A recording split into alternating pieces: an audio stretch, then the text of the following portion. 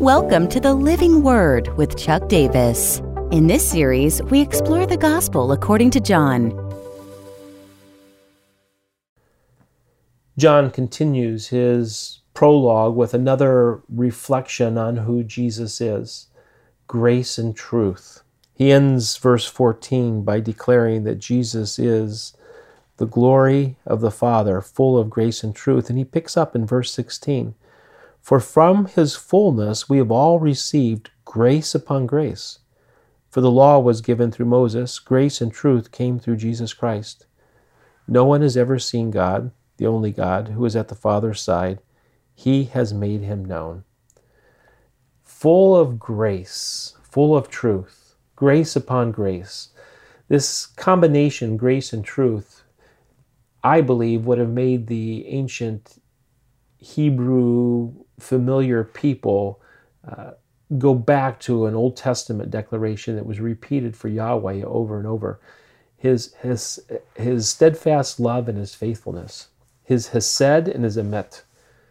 Hesed could be referenced as being grace. Hesed is his loving kindness towards us, which is an expression of his grace. And truth, his truthfulness, his faithfulness gets expressed to us. Interestingly, this is the only time that John will give us the word grace in his entire gospel. Full of grace, grace and truth, grace upon grace, but grace is going to seep through the whole story. It will peer over and over in how Jesus responds. In this backdrop, I think of Psalm 36, 7 and 8, which says, "How precious is your steadfast love, O God! For with you is the fountain of life. In your light we see light." So many of the themes that we've been embracing in the prologue that would have been in the thinking of John as he brings us forward. Not only is Jesus grace, but he's truth. He gives us the way in which to go. Later, he's going to say, "I am the way, the truth, and the life." Truth isn't so much an idea, it's a person. Jesus is the truth.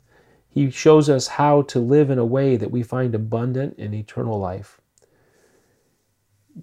Jesus comes and makes these great qualities of God, his hesed and his emet, his grace and his truth, expressed to us in a way that we can understand. At the bottom and the core of all this is the greatness of grace. So it's interesting that he links them together, grace upon grace. Emil Brunner, in his commentary, says that the law was sent by God through a servant, but grace is something God brings himself in the person of Jesus. The law, or the Torah, is a shadow of the true way, the Word of God himself, the full reality found in Jesus.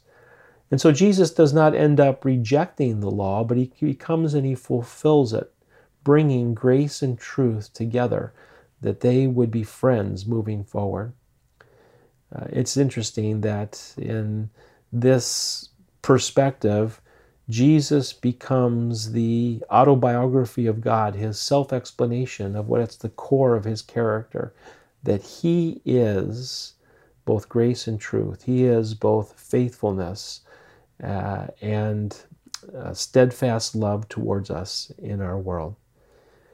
The so what is to find in him the standard for which we live, grace and truth. To love in an unmeasurable way, and yet to be representative of his way, the Torah, the standard that helps us live out his purposefulness in our life. Maybe you want to stop right now and think about what would be your so what to this passage. What's it mean for you to find Jesus, the expression of God of both grace and truth for this day? The now what? Allow ourselves to be saturated in that. The more grace that I will give myself, not entitlement, but grace, the more grace I'll give to others.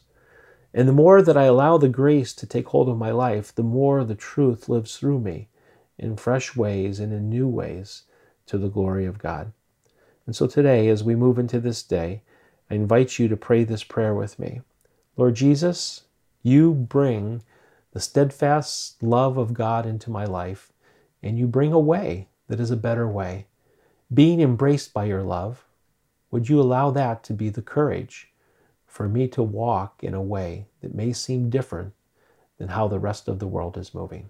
I pray this in Jesus' name. Amen.